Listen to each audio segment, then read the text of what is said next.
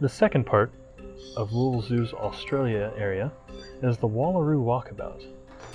While it's closed right now because of COVID-19, it's certainly an enjoyable experience for those who are able to go in.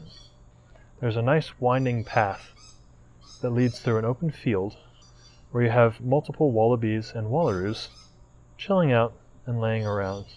If you're lucky, they may come close enough to the path that you can actually interact with them. It's important to remember, and this goes for all zoo animals, that they are on a very specific and limited diet.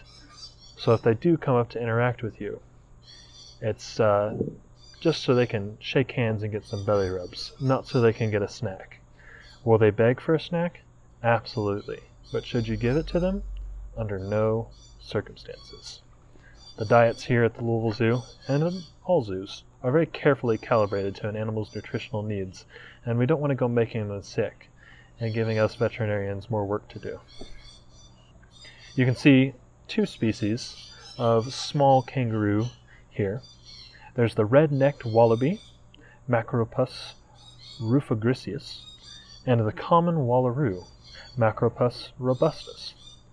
As you can see, the difference between wallabies and wallaroos is simply in the name. However, their first name, Macropus, is interesting, as kangaroos and their ilk are broadly referred to as macropods, or Bigfoots. So, all the myths about Bigfoot living in the Pacific Northwest are untrue. It turns out he's been living in Australia all along. This of course refers to their large feet, which they use to hop around in their exhibits, and natively in the wild, and they can deliver a truly powerful kick. Also in this exhibit, you'll see wandering around the edges several larger Australian birds. The first, and of course the largest, is the emu, Dromaeus novaehollandiae, which refers to New Holland, a former name of Australia, and Dromaeus, similar to the dromedary camel, refers to the emu's high speed when running.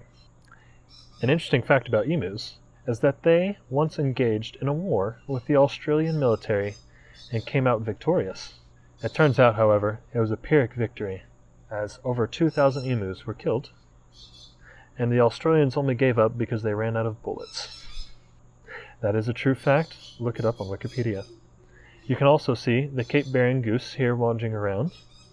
You can see the laughing kookaburra and the tawny frogmouth and the structure in the center and their own separate enclosures. The Walkabout is, once again, an excellently immersive exhibit that brings you into direct contact with animals, of course, as long as they're willing.